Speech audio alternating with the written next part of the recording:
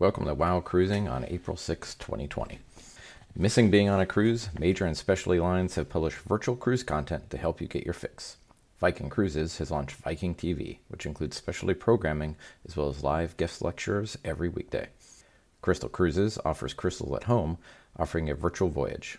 Lindblad Expeditions is offering a virtual expedition cruise. Hurtigruten is offering a minute-by-minute coastal cruise that runs for 6 days, captured by 11 cameras, which sets the record for longest live TV documentary. Holland America has launched Hal at Home, which is offering some of their cooking demonstrations and will be expanded to include other Holland America features.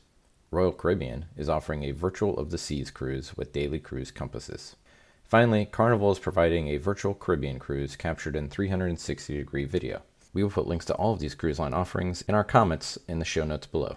Australia has launched a formal criminal probe into the Ruby Princess unloading in Sydney Harbour without being forthcoming if it knew its passengers were sick.